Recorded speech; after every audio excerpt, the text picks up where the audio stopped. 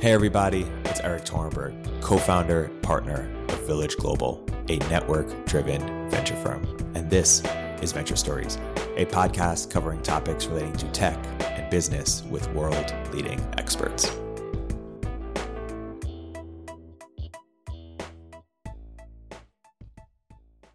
Hey everybody, welcome to another episode of Venture Stories by Village Global. I'm here today with a very special guest, Dan Runcie of Trapital. Dan, welcome to the podcast. Thanks for having me. So, Dan, everyone knows that hip hop and rap is often associated with business. I'm not a businessman. I'm a businessman. But what is underappreciated or what is misunderstood about just how much the relationship between hip hop and business, how special that relationship is? We could start there with that quote, right? I think so much of it is that Jay-Z quote, and people saw that as a transition, but there's so much more beyond him. And when I think about when things really started to turn, there's a few ways to tackle it, right?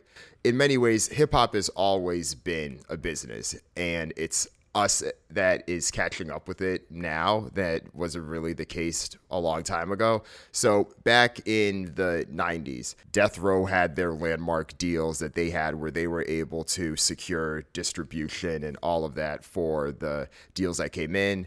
Universal and Cash Money were able to do something similar. Master P and No Limit were able to do the same. And I remember when these deals happened, it was huge because back then, artists, especially hip hop artists, were trained in many ways to just take what comes to you, right?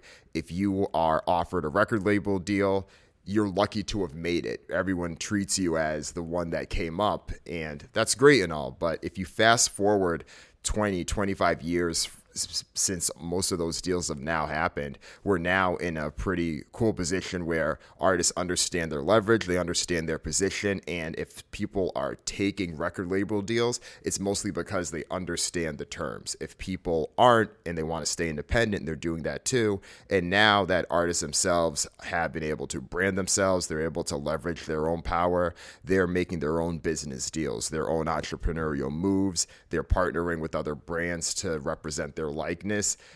I do think that artists, and especially hip-hop artists, are flexing the multi-hyphenate status probably more than most other celebrities, and that's been really fascinating to watch. Yeah, pretty similar to how the shift between the entrepreneur and VC relationship has evolved in the past decade, where VCs used to have all the powers, founders used to come a cap in hand to Sand Hill Road, and used to need to raise money in order to get anything off the ground. But because of AWS, because of all the information out there on how to build a company, now it's much easier to build a company without needing VC money, especially initially, but maybe even for the life cycle.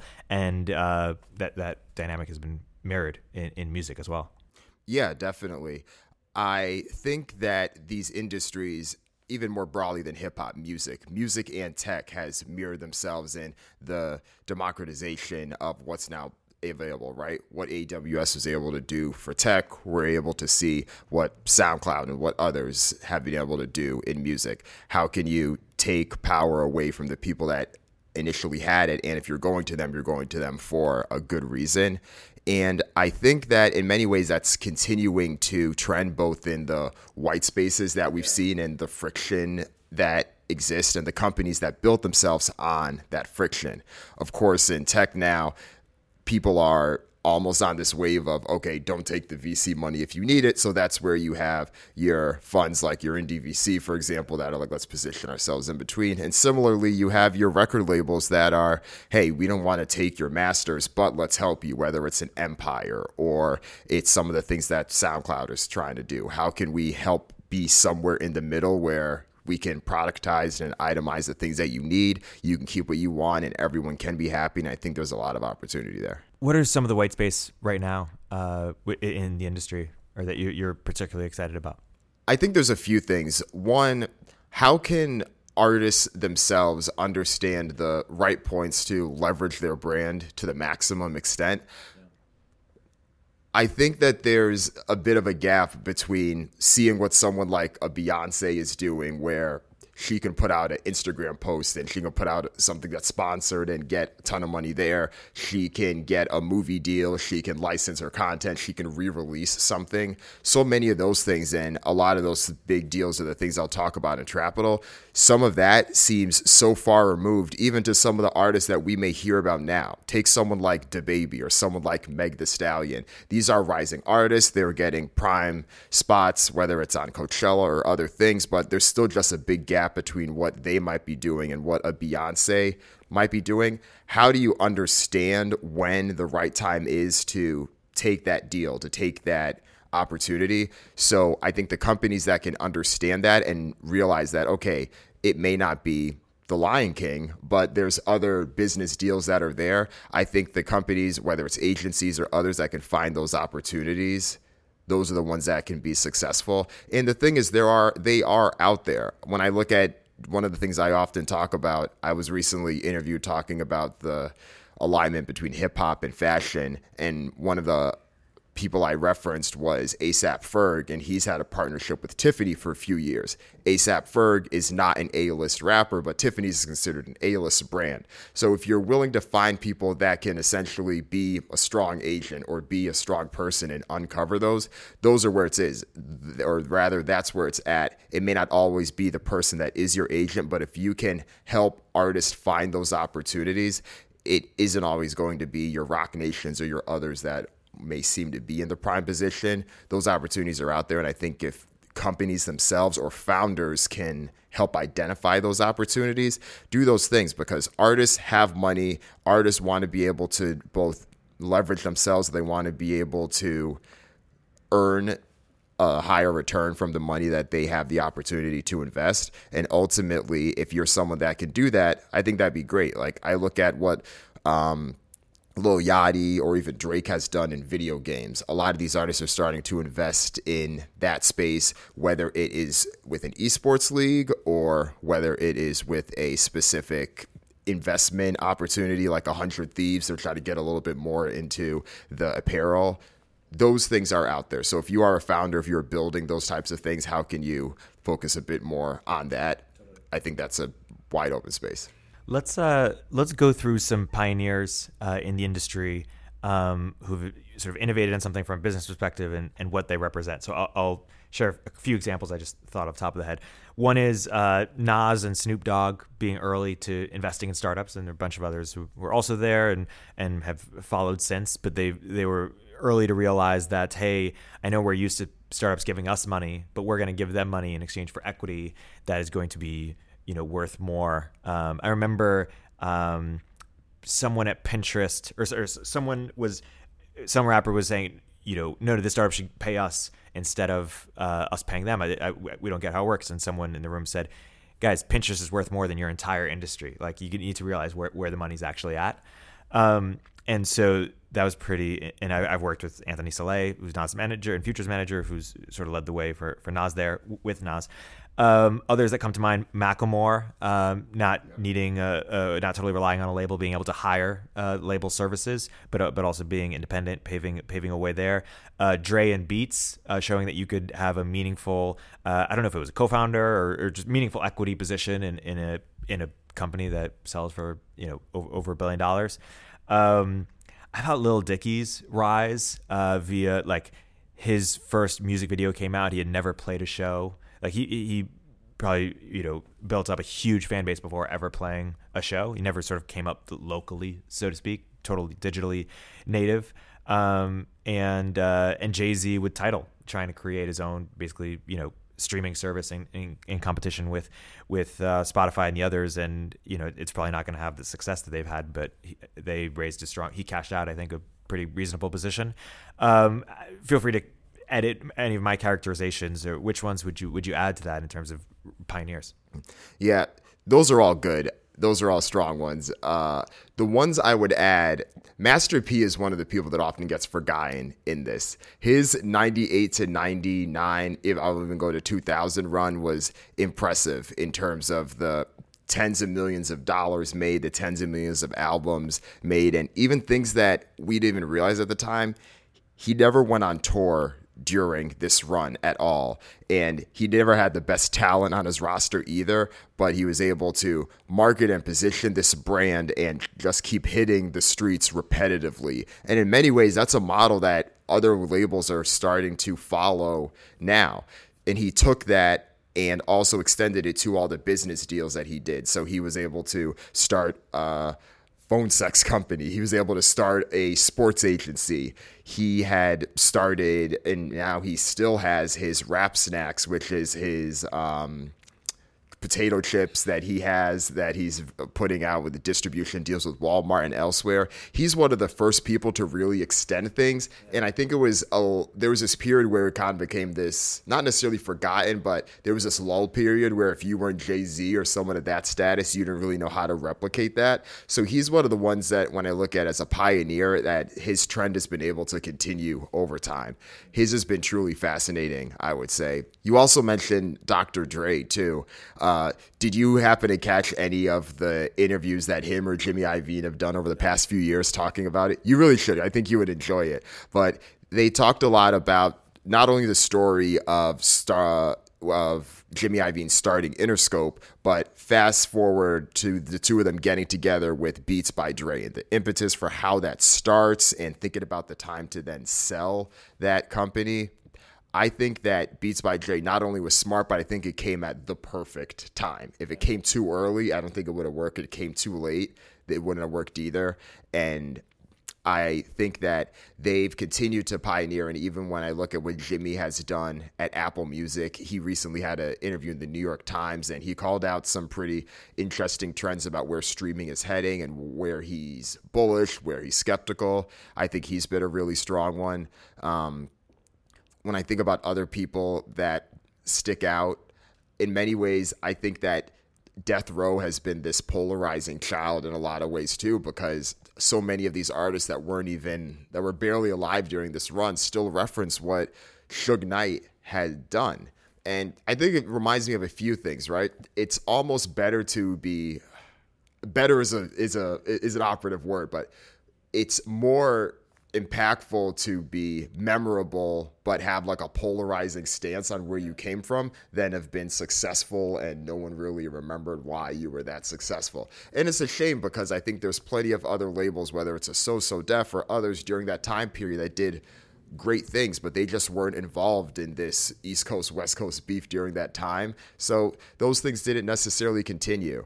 But then as we fast forward to the 2000s, Jay-Z, of course, was one of the strongest people in the decade. Of course, 50 Cent was as well. But one of the things that I've often written about in Trapital that I think is probably one of the more influential things are the two of the deals that Jay-Z had made. So his split from Rockefeller, when him and Damon Dash split, that was in the early 2000s. And then fast forward a few years when he was the president at Def Jam, and he left that role in order to start Roc Nation. And with that, he was able to regain control of his masters. He was also able to get funding from Live Nation to start Roc Nation.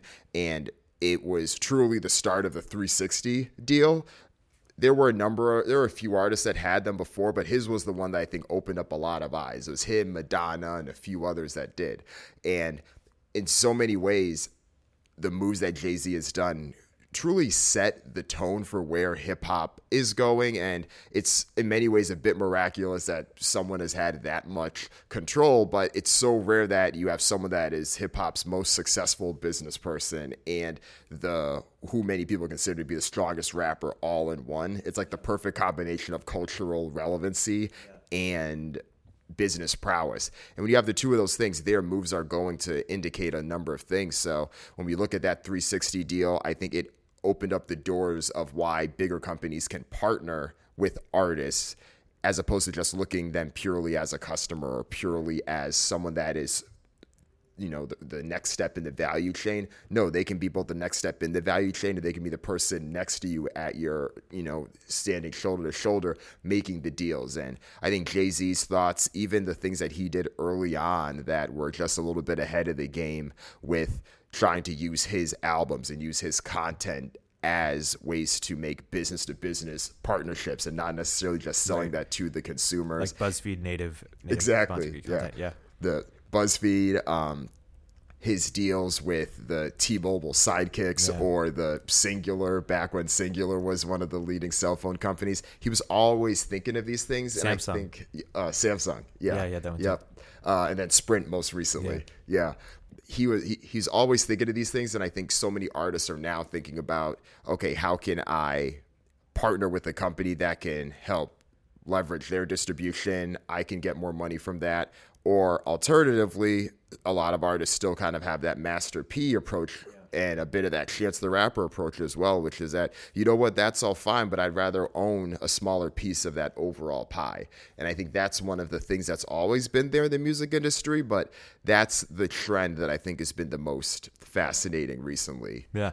I want to name 3 other names before I forget. I think Soulja Boy is underrated. Oh, of course. Yeah. What did he do? Phone, what are they called? Ringtones. Yep. Is that where he made most of his ringtone money? rapper. Yeah. He made a ton of money off ringtone rap. I forget the exact figure. I've quoted it before. I don't want to throw a number out there because I forget. But yeah, he's made a ton of money from that. And even just the way that he used to market and position himself, like he would throw his phone number in his songs. His album title was SouljaBoyTellHim.com, and he blew up on YouTube before people really knew how to monetize YouTube. He might be worth like over $100 million. Is that fair to say?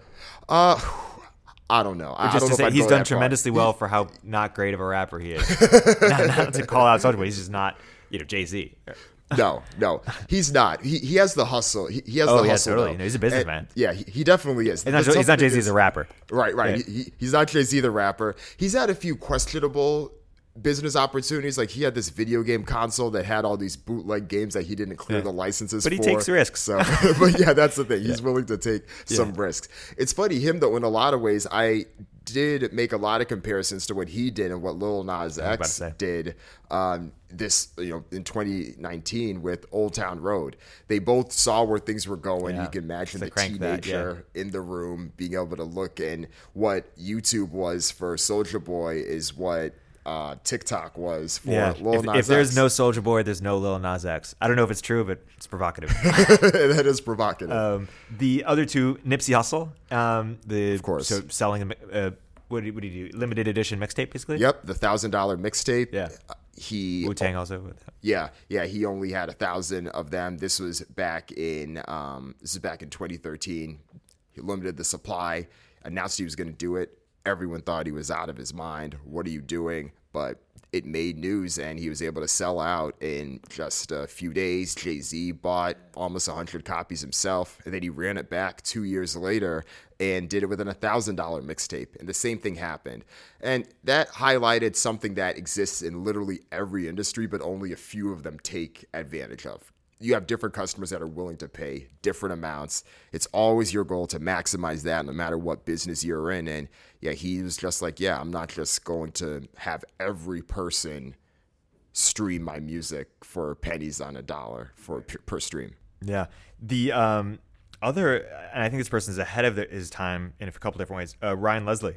In 2 ways. One is he has the superphone concept of making it easy for fans and artists to connect, and that's more of a sort of MailChimp for text message at scale. I think that's a very interesting engagement technique. But he also had this concept basically of like a SaaS album. Like every month he would release a track, and you would pay monthly to subscribe. And I wonder, Ryan isn't an A+ artist anymore, although he's quite good, and he's a great business person, and he's achieved a lot, and I'm friends with him. I wonder if other people will follow that model over time. Yeah, he was great with the two of those. I think in some ways almost a little early, I would say, because I look at Superphone, and he's been talking about this for years. And it was just this past year that Community started to gain some traction. And now we've seen everyone from Diddy and J-Lo and Gary Vee posting their numbers, and we know it's Community. And it's like, where it would have been cool to see Ryan Leslie do it. But this is kind of what happens in competition, right? Like something comes along and they grow from there. In terms of him as an artist, it was it was early to see even the way that this is a bit more on the music side, but even the way that he was producing beats and the style, it was amazing. like you're doing this in the mid to late 2000s, and it sounds like the stuff that people are doing now. Yeah, he was ahead of the time with that. Yeah. So who now do you think is really innovative that in a few years we'll be talking about, man, those moves in the 2019, 2020 era were pretty significant. Who's doing something interesting? Yeah, and see, this is where it comes back to the controversial part of it too, because these are the people that are memorable. And one of the people that comes to mind is Russ. Yeah. Russ is extremely polarizing. He is someone that I feel a lot of hip hop fans know about because of the things he says and less about his music. And that's kind of, I hate to say it, but that is kind of the response for how someone becomes popular now. What can you say to create clout? What can you say to create a buzz? And if you at least have a fan base behind you, that will help. What I do think that Russ did, and it's honestly very similar to everyone that's creating Substack newsletters or anything else, have something, create a consistent beat, and build your following. Yeah. Russ put out a song every single week. It wasn't perfect, it wasn't amazing, but he realized that being consistently good is more important than being occasionally great, at least the way that the streaming era is set up. And he was able to do that. He leveraged all the tools to be able to build his fan base. And I think that he's developed enough of a debate where people can go back and forth about, okay, well, that worked for Russ because, well, Russ is white and there's differences when you are a white rapper, or Russ came up in this era and things are a little different if you're coming up now. But the fact that that's there, I think will honestly make at least another faction of people not necessarily complain, but be like, okay, let me see what he's doing and then what can I replicate? Or even if people complain, they still will do both and understand where they can follow. So I think just the way that he was thinking about his business, like I had spoken with a friend that was on my podcast a couple months ago, and he had met Russ before he blew up, and Russ was asking him to invest money in Russ's career. And the friend was hesitant at the time because he didn't really have many rappers coming up to them and asking for them for deals like that. Like it was always, help me sign a record label, not, hey, invest in me. Like we're going to make this out like a term sheet the way you would invest in a company. So like when I heard that and thinking about the way Russ is now, I think he'll continue that. What do you think the legacy of Tidal becomes? Tidal's interesting because I think there's certain things that are working well for them, but there's certain things that are honestly just a black box. I think what works well is that Tidal, at least on the surface, stopped playing the game of trying to compete with Spotify or trying to compete with Apple Music. I think they realized that they're not going to reach the 200 million subscribers. But can we offer something that the people that really enjoy us and the people that really support us will support? And I think they realize that their customers truly fall into one of two groups. One, Tidal will attract the audiophiles that really care about lossless sound or want to ensure that they're getting the best. And second, they attract those that are truly passionate about where their dollars go to. There's a high number of people that will go to Spotify just because of social proofing and the size and all that, but the people that either A, want to support Jay-Z because they're bought into him and the Carter's mentality, want to support the fact that Tidal does a lot of charity and a lot of other philanthropic giving, or the fact that just artists get higher payouts in general, they will attract those people. So they've been a bit smarter and a bit more tactical about the type of partnerships that they've done, as opposed to a Spotify or an Amazon or Apple Music just going for like the broadest base possible. I think that'll help them from a customer segmentation perspective. The challenge, though, as I'm sure you know, is that streaming is not cheap. And they're still offering something that on its price point is the same price as everyone else. And while Tidal does keep things under wraps more so than most of the other music services, the financials can't necessarily work out, especially at the scale they are, considering the quality of service that they offer. And now that, at least the way that I've heard Rock Nation and a few of the others talk about it, things seem like they're kind of combined now, where one is truly subsidizing the other. And if that's the case, then you will have more lifeblood, no different than Apple Music being able to thrive because it's under the Apple umbrella. But I think that Tidal will still be able to thrive. I think there's a lot of people that were skeptical about Tidal, especially with Jay-Z's catalog coming off and with Beyonce's Lemonade album. Or I said that wrong. They didn't come off, but the fact that they were now available on Spotify, both of them, they're no longer just exclusive to Tidal, so there's no exclusive IP, right? I don't think that'll matter as much, at least for the core subscribers. I think they're still bought into those main things that I said. But overall, streaming is tough, and it's tough for Spotify as well. Like, this is not Netflix where you have a fixed asset and each incremental person is just more and more money on that. The streaming industry is completely different because the variable cost is just so high per subscriber. You have to pay 60, 70, and some rates almost 80% based on who the licensing deal is with, back to the catalog owners, back to the big three and everyone else. So it's a completely different game. And I know that Spotify is trying to add podcasts to the mix and do live events, things that are outside of the high royalty costs that you have to pay out. But is this temporary though? In 20 years, 30 years, will we still be talking about catalogs the same? Like, are artists now giving away their catalogs in a way that will keep the sort of system going the way it is, or are we going to see a change at some point?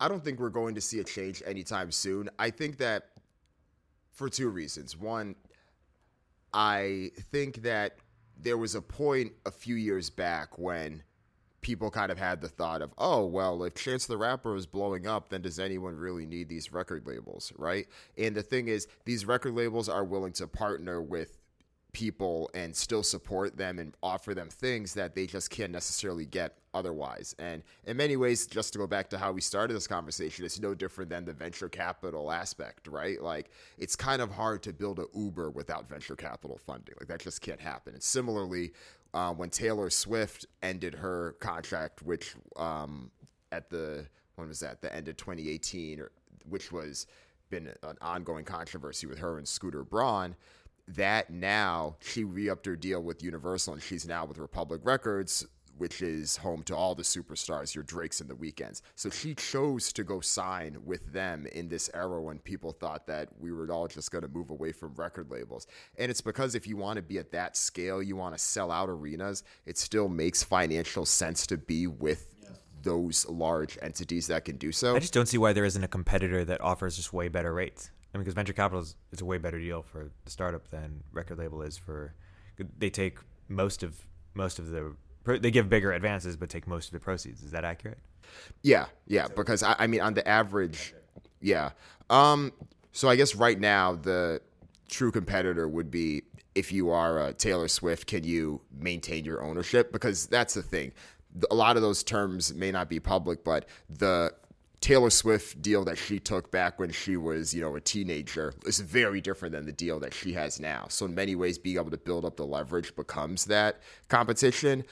Being able to do a distribution deal as opposed to selling away or giving away both your masters and your publishing, I think that's where things go. So the more leverage and the more clout you have, I think that does itemize things. And some of those things can end up being a bit of a black box. But I mean, on the typical record label deal, the label, you may only be getting a 17% share relative to the 80 plus that the record label gets. But if you're able to get a bit more leverage, like we mentioned Nipsey Hussle briefly earlier, his was close to a 50-50 split for Victory Lap, which was his most recent album that he had out before he passed. Those are the type of things that we see. But yeah, you need leverage to be able to get there. If you're a rapper today who has some success and you're trying to be a billionaire, how do you do it? You can invest in startups and hope it's the next big company. You can get a piece of vitamin water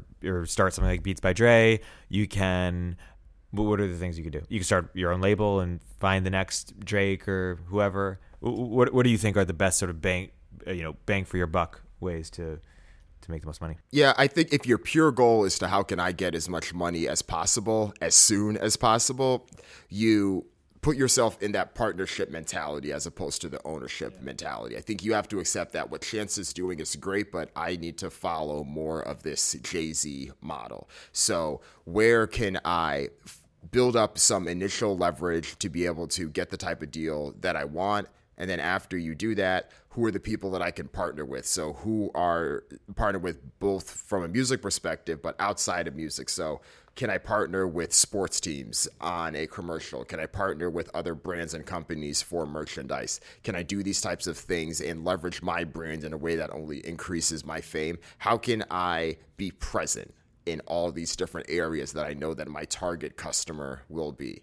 And the more that you do that, the more ubiquitous you can be. How can you find a way to make money off of the business partners that are interested? Because you'll run into, or rather, you won't earn as much money as you can if you're focusing solely on the individual consumers. How can you partner with businesses themselves? And I think the more that you can combine things, the better off you are. It's one thing to do a one-off commercial or one-off deal with this, but if you can have things work themselves out that you have multiple interests serving each other, that's the way you ultimately do it. And I think that's what people miss out about Jay-Z, for instance. The fact that he bought Tidal at the time for less than $60 million. A few years later, despite all of its turmoil, was able to sell a third of that to Sprint. And then a few months after that, he releases an album that then becomes exclusive to Sprint customers for at least a certain amount of time. Sprint then buys those albums. So then that then is bought by a company that has a third of an interest in a company that he already has it in. That's how you do it. Totally. Diddy and Ciroc also. Diddy's done very well for not being a rapper in a very long time. Right. Yeah, he's done very well for himself.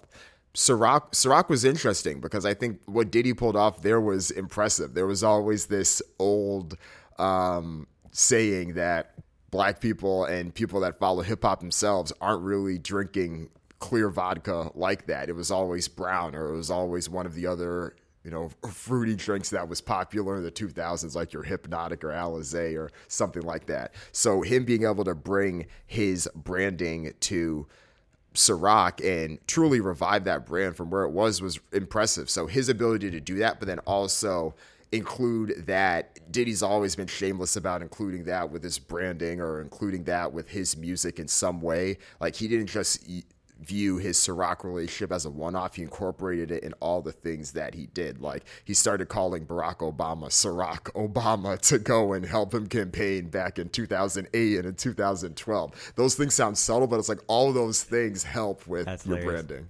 Dan, for people who really dug our conversation and want to learn more about you and Trapital, give a little plug for what you're doing, Trapital, and where you're going. Right. Trapital, for those that don't know, is a media company that covers the business of hip hop. I started this a year and a half ago, and my main vision was to elevate the discussion on hip hop culture. And I did this for a few reasons. I realized early on that the types of moves and decisions that hip hop artists were starting to make in many ways weren't that different from the things that were commonplace that other industries did, but it was covered in depth in the Wall Street Journal, or it got high profile coverage in Harvard Business Review. But hip hop was so few and far between in those cases that I wanted to get a bit more coverage and things to highlight that. So I was doing freelance writing on the side when I had a full-time job. I enjoyed it, but I didn't really feel like there was still a steady home. And that was even after writing for more and more reputable places. And a combination of that and seeing where media was going, I said, there's an opportunity to start this, build this, and see where it can go. And since I've started it, it's become a resource for people in the industry to better understand where hip hop is going and how they can use these insights, and where streaming is going and where digital, and how they can understand how their artist or how the business can better partner. And it's also been a pretty helpful resource for people outside of the industry too, that are seeing how much hip hop influence has grown and grown each year, and how they can use that to think about partnerships for themselves. And it's been helpful in that regard. And it's also been beneficial for me because I've been a fan of this and I enjoy this. And I think it's been great to add value for that. So for those interested, please go to trapital.co. That's TRAPITAL.co. Go to the website, sign up. I write a weekly newsletter and you'll get insights on the latest and greatest in hip hop. Dan, it was great to have you on the podcast. Likewise. Thanks, Eric.